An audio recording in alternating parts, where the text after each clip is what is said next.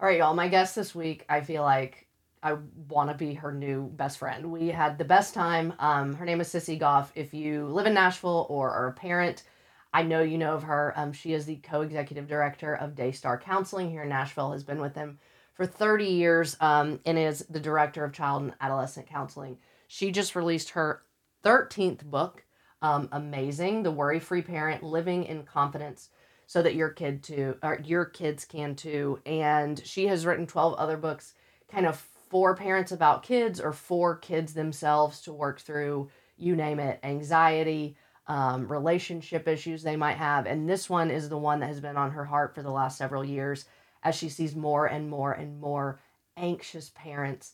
And she talks about how, to no fault of their own, only because you're a great parent, you feel anxious about your kids, you want the best for them, but that anxiety can kind of waterfall onto your kids. And so this is her message to parents of, here's how you manage your anxiety. Here's how you work to better your mental health and your heart, which will in turn be the best way you can serve and help your kids manage their mental health and their heart. This is one of the truly most practical books I have read in so long, and I am not a mom yet, but there are so many takeaways for anyone who struggles with anxiety, anyone in any relationship that you feel like anxiety may be impacting it negatively or causing you to struggle.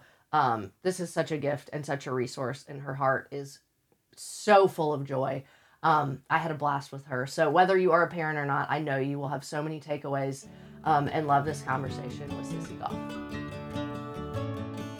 Sissy, thanks for coming to be with me today. Thank you so much for having me. We were just saying, like, we have so many mutual beloved people. I wanted to meet you forever. I know. I've heard such great things about I know. you. And this is my first book of yours that I've actually gotten to read because I'm not a mom yet. But, man, this is so good. This is your 13th book? Thank you. Yes. Girl, That's crazy. I know. Do you feel cross-eyed? Well, right now, yes, yeah, a little. I guess so. Yeah.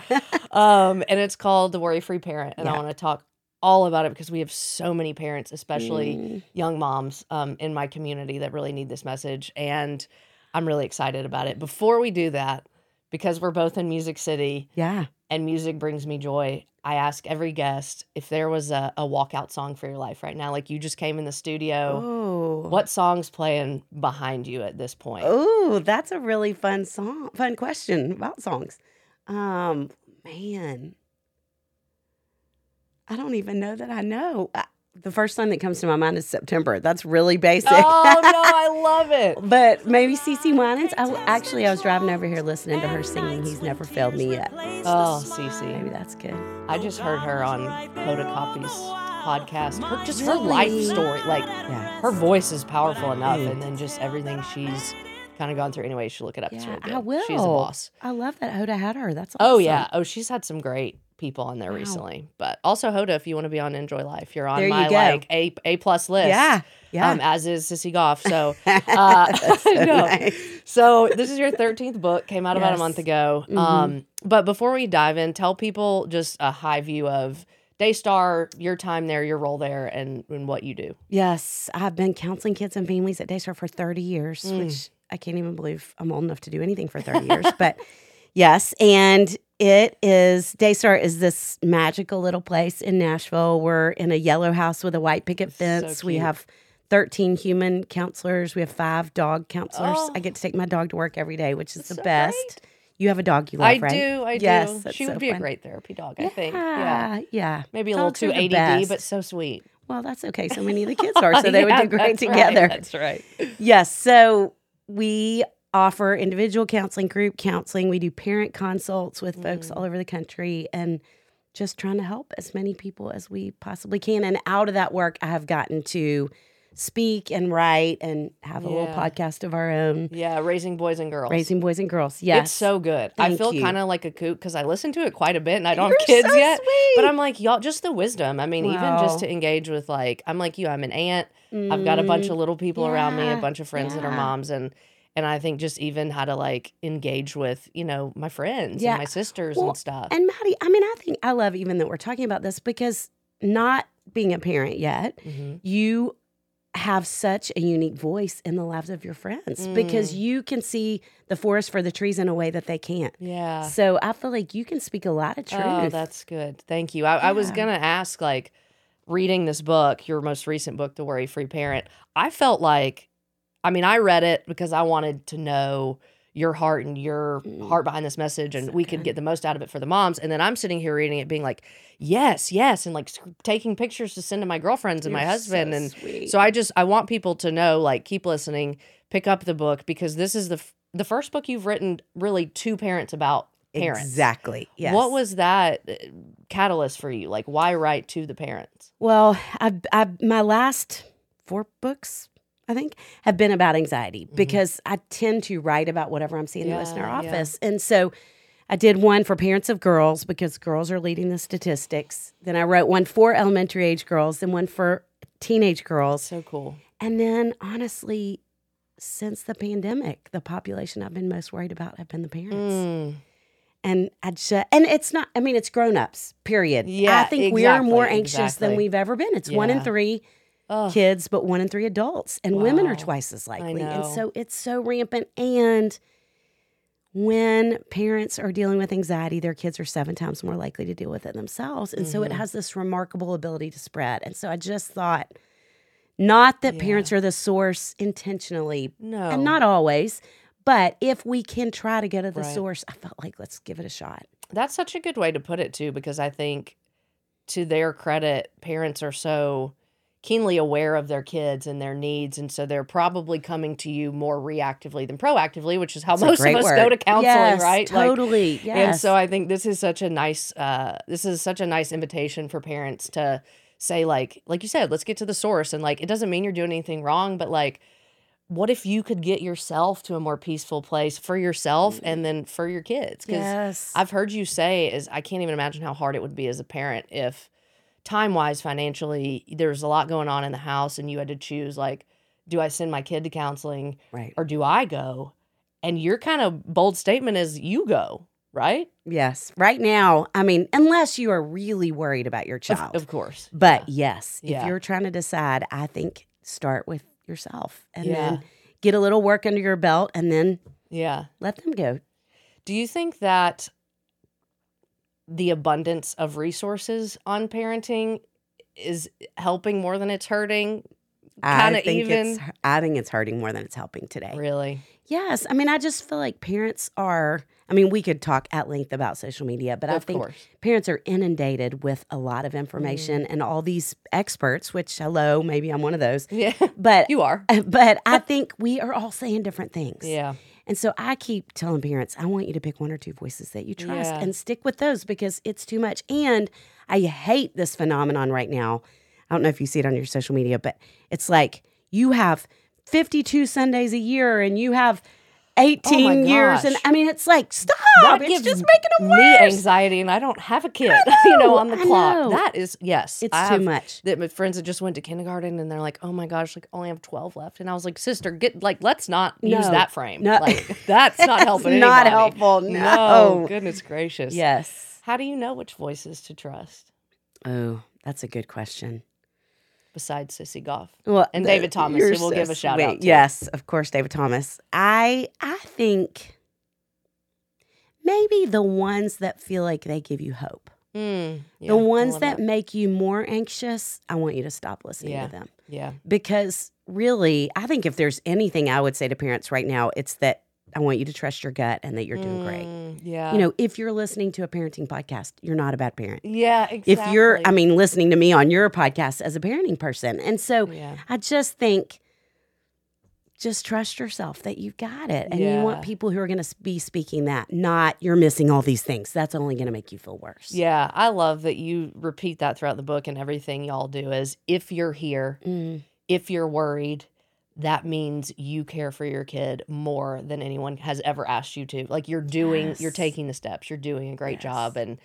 And I love that you focus so much on trusting your gut. I think that's a big part of the book and a big part of what just humans struggle with. And I think I want to ask, like, practically, how do we learn to trust our gut? And like, what if our gut has kind of failed us before? Like, that's scary. That's a great question. Well, and I think one of the hardest parts of that, and maybe sometimes why our gut fails us, is we interpret the worried voice for our gut.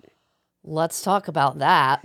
Yes. So the way that I would characterize anxiety is we all have hundreds of what are considered intrusive thoughts every day. Mm-hmm. Worst case scenario thoughts, I really blew that kinds of thoughts. Oh no, what's going to happen thoughts. And those thoughts come in, and if we're anxious, they get stuck. Mm-hmm. Like the one loop the roller cycle, coaster at the yeah. fair. Yes, in that cycle. And so a question that I ask parents a lot is your thought linear or circular? Oh, that's good. If it's circular, it's anxious. If it's Yeah. linear and moving you toward action, Yeah. then I think you could trust that more as your gut. And as a therapist, learning to trust my gut has been the most important thing in my practice, more than any Yeah. research, more than any tools I've learned, any of that. And one of the things I pray a lot is that my gut would be in line with the Holy Spirit. Mm. And so I think as a parent, as a person, Yeah. to have that same prayer, and there is a thing I put in the book that talks about the Holy Spirit's voice versus Satan's voice. But I also think we could make an anxiety's voice. It is so good. I was not cannot to take interrupt credit. You. That was one of the things I took a picture of and sent to my girls group. I was like, Yes. hello, this is the Yes. litmus test. Right, exactly. And it talks about Satan's voice condemns us. The Holy Spirit's voice convicts us. And Yeah. the difference in that, one brings us peace, one brings us panic. Mm-hmm. And so learning to hear that voice, I think the effect it has on us is very different than the voice of fear and worry. Yeah, and that's a lot of, I think what I picked up from this book is learning to interpret those voices. Like, is it Satan's voice? Is it the worry voice? Is it your, critical self voice? You're an Enneagram 1. You talk about that all the What time. are you? A 3. You are. Okay. So I have the shame voice. Yeah, there you go. have the critical voice. Right, exactly. And learning, how to speak to those thoughts and just which voices you let in, like you just said. Right. And one thing I appreciated, I think, kind of early on is you talk about what is anxious self-talk. And I think that seems pretty simple. But then as I read, some of the things that you noted as anxious self-talk seem that I wouldn't have thought that would make someone anxious. Like you write about if you just say, oh, that was stupid, or like, that's impossible, or that was dumb to do. Like there's such benign phrases that we're used to. Yes. But that's even where it starts. And that rolls over onto how you talk to your kids or how they talk to themselves. Ugh. Without meaning to. Yeah, that felt like a dagger. Yeah. Yeah. I know. A friend said that to me a million years ago. She just said, you cannot be this angry with yourself without it spilling over onto other people. Can I say that again?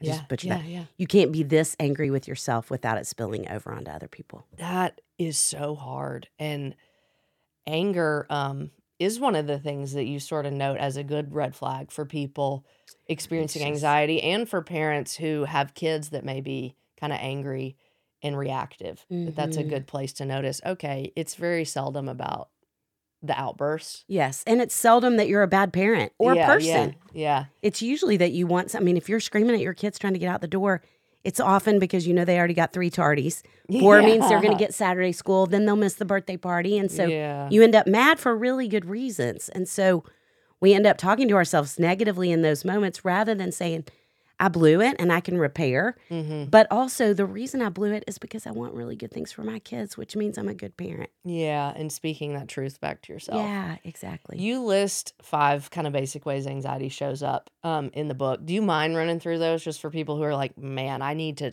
have the red flags available to know when to step back? Tell me which 5 that I do so many 5 things. You do so many 5 things. It's so good. Distract. Oh, no, yeah. But I want to talk about some of those Okay, too. so you might have to help me if I forget. Anxiety distracts us because anxiety lives in the past and the future, not the present moment. Anxiety makes us attach future meaning to present problems. That blew my mind. So, yes, because they're not cleaning their room now, they'll never be able to drive a car. I had a mom one time she was on a trip with her daughter, and her daughter went to throw something away, and she missed the trash can. And her mom came in to say, I'm so concerned, told me the story, and I was waiting for the other shoe to drop. And she said, she'll never be a functional human being because she left the trash on the floor.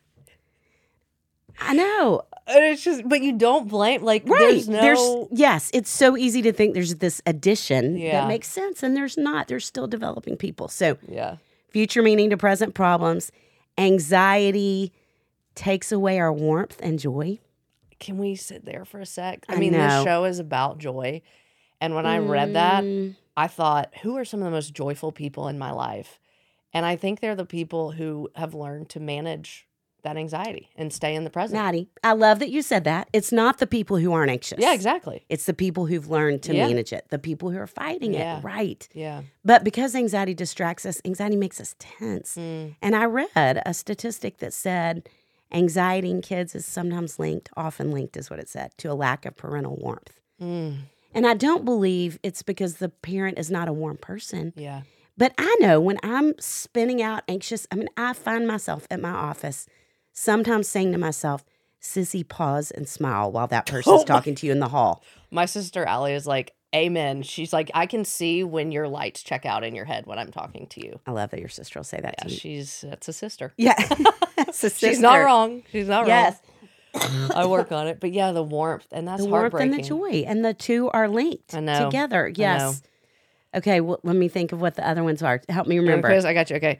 Well, we talked about anger. That was one of them. Yes. And then micromanaging. Ooh, yeah. Anxiety makes us micromanage. And I think part of that is when we feel like we can't control the big things, we latch onto the little things. For sure. And you can't control the big things as a parent. And so it's so easy to start to try to take control of every little thing in their life. And so that's one thing I work with parents a lot on. One part of that I thought was really powerful and effective for everybody is you talk about letting go of the bottom 20%. Yes. I don't know if that's the verbiage. Yes, you got it. That seemed like something we can all obviously do regularly in our lives. Can you explain kind of where that came from? And well, it came from a conversation with a super anxious parent who had spent 50 minutes. Anxiety, I think, makes us talk more too. Yeah, and quicker. Yes, totally. And she just, my whole time was like in our session. And the only thing I could think was because she was stressed about everything. As we were walking out the door, I was like, let the bottom 20% go, let the bottom 20%. I just kept saying it over and over because I thought if you could let go of some of these little things that you're worried about and spinning out about, you're going to be freer to be warm, to enjoy your kids more, to connect more. And I think even in the micromanaging, when we can let go of that bottom 20%, it helps us not be on kids all the time. Yeah. Which is easy to do. Which also gives them freedom to grow and develop. I think a thing that I foresee being a challenge for me, if I get to be a mom, is the compulsion to rescue you talk a lot about in here, and why we shouldn't always run to their rescue. Yes. But that is the impulse, right? As an adoring, loving, good, protective parent. It feels like good parenting. How do we know when to rescue and when not to? And like, why is that detrimental to kids? Well, in the Raising Worry-Free Girls book, the definition I came up with for anxiety is an overestimation of the problem and an underestimation of ourselves. Oh, wow. And so... That's really good. Sorry. And so when we pull them out, when we rescue them, inadvertently, we're basically affirming the definition. You're right. It is too big. You're too small. Yeah. You can't do it. I know that's not what we're trying to communicate, but that's what they hear. Yeah. And anxious kids are really capable because they're so bright across the board, and they believe they're really incapable. That's heartbreaking. But the hard thing about anxious kids is they are some of the most manipulative kids I know. And oh, wow. They're like a drowning victim sometimes when they feel anxious. Yeah. But the reality is all kids long to be independent, and that's how they learn resilience. And so where I want to start with kids is, and if you as a parent are thinking, do I rescue them? Do I not rescue them? I want you to start by offering empathy and questions. It's kind of my favorite formula with kids. So that sounds really hard. What do you want to do about it? What do you think would help? I can't imagine what that's like for you. What do you think God would want you to do in this situation? That we're asking questions to empower them, because questions, even if they don't know and they say, I need your help, questions imply capability. That's really good. That's really good. And again, I think a takeaway for any relationship that you're Isn't in. that the truth? I got so tickled, not to sidebar, but yesterday was legit in the yard throwing the dog throwing the ball with my dog Ryman. And for whatever reason, that's a great name. Local to Nashville. She couldn't find it. And I was sitting up there being like, you are literally a duck trained dog. Like, you can find this ball. And I had just finished reading your book, and I was like, I get this. Like, I want to go get that ball for her because A, I'm impatient, but B, like, I want her to keep playing. But I was like, Sissy says no. let her find them gotta all. develop resilience. She's got to develop resilience and independence. But I say that to say, like, I get it, even It's so on that easy. very silly level. Yes. There's a specific quote you use, kind of talking about resisting, protecting, and rescuing, in that when we can resist, we help develop emotional literacy and intuition. Like, we help develop their gut and allow them to trust their gut. Yes. And I just thought that was such a beautiful language. And I guess the follow-up question to that is, how do we do that? And also, as either parents or big people in their life, show them some of our own necessary and healthy fears and concerns. You know, the opposite end to me is like, okay, and this is a little bit what I feel like my generation's parents did, was like, just make sure everything's fine. Like, don't let any of the negative come in. And I guess that is protecting, but that there has to be an advantage to showing kids, like, okay, this is something that is difficult for me. This is something I'm concerned about. Like, we do need to still do that, right? In doses. Yes. I love that you're saying that, because I think you're right. I think the previous generation just didn't talk about anything in front of kids. Yeah. And what I'm seeing happen is parents who are overcompensating, and they are doing a lot of, honestly, I think, better development of emotional literacy, where they're teaching kids to talk about their feelings. For sure. Which is so important. I think every family needs a feelings chart somewhere in their house. All of us probably need one. Yeah. And for sure. I think we don't want to stop there, though. And I'm seeing a lot of parents who stop there. Just with the feelings. Just with the feelings. Yeah. And feeling our feelings and doing our work is different. Oh, wow. Doing our work involves feeling our feelings. Yeah. But when we only feel our feelings, we have more of a tendency, one, to get stuck there, and two, we learn to trust our feelings more than we trust ourselves, which is what we want for the kids that we love. And so I think thinking about starting with empathy, like we talked about, moving to questions, but also, like you said, the power of saying as a parent, I was really nervous when I had to give this presentation at work. Or, you know, one of my friends got mad at me today and it hurt my feelings. And here's what I did to work through it. Where we're not saying, one of my friends got mad at me and I felt really sad and then I didn't know what to do. You know, we're not in the middle of it processing with them, but we're kind of narrating the process of how we worked through it. Yeah. That feels like healthy emotional modeling for kids and what we didn't have, I think, for so many of us when we were growing up. Well, and to circle back, no pun intended, it's what you were saying before, is if they see us feel hard emotions in that straight line toward resolution versus see us spiraling in the circle of hard emotions, then, like you said, we're modeling what they need to see. You said, I think somewhere near the end of the book, again, I might botch this, the idea being, we can't save our kids, we can't be Jesus for our kids, but we can let our kids see us need Jesus. I mean, Amen. Grand slam. Like, grand slam. I just feel like every parent, every person needs that written on a sticky note on their bathroom mirror. Well, I can't take credit for that. My director at Daystar, our founding director, said that, and I love it. It's beautiful. So good. It's so good. We can need Jesus in front of them. Yeah. We could go on and on. There's 1,000 things I want to talk to you about, but it truly is one of the most practical books I've read in a long time, which people need, parents need, and there's worry-free takeaways at the end of every chapter. But you also walk us through sort of, okay, when we're noticing these cycles, when we're working hard on ourselves to try to manage our anxiety for ourselves and for our kids, there's kind of three, you attack like the body, mind, heart, and what's going on, and what are some rhythms or practices we can employ. Do you mind kind of saying some of your favorites about the body, mind, heart? Yes. So the body, I mean, I think that's where anxiety impacts us first.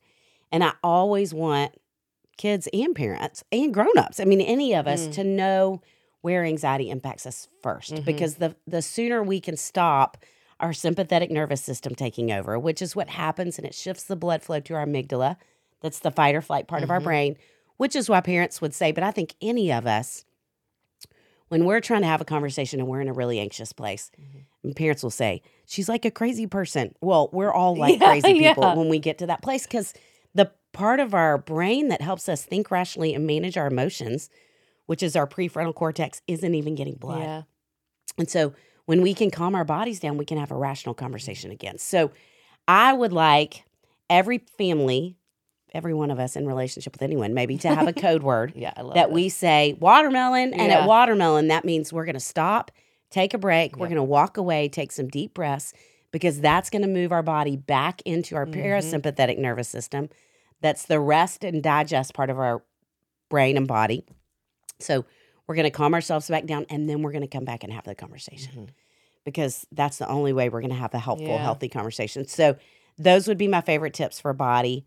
Brain, one of the things I've been talking, we just have started doing parenting seminars on this content, and I kind of modified it from the book, and I was thinking about the old, I don't know if you did this at school when you were growing up, stop, drop, and roll. Oh, yeah. Okay. So with thoughts, anxiety, I think, starts in our body, moves quickly to our thoughts. And so instead of stop, drop, and roll, maybe think about stop, drop, and flip. How can I stop the anxious thought? And any kind of grounding technique. So anything sensory related. My favorite one is 5, 4, 3, 2, 1. If you're driving along and you catch yourself spinning out while you're driving the car, to think about, okay, what are 5 things I see? What are 4 things I hear? 3 things I feel from a tactile sense, 2 things I smell, 1 thing I taste. Sensory is going to pull us out of the spinning thoughts. Yeah.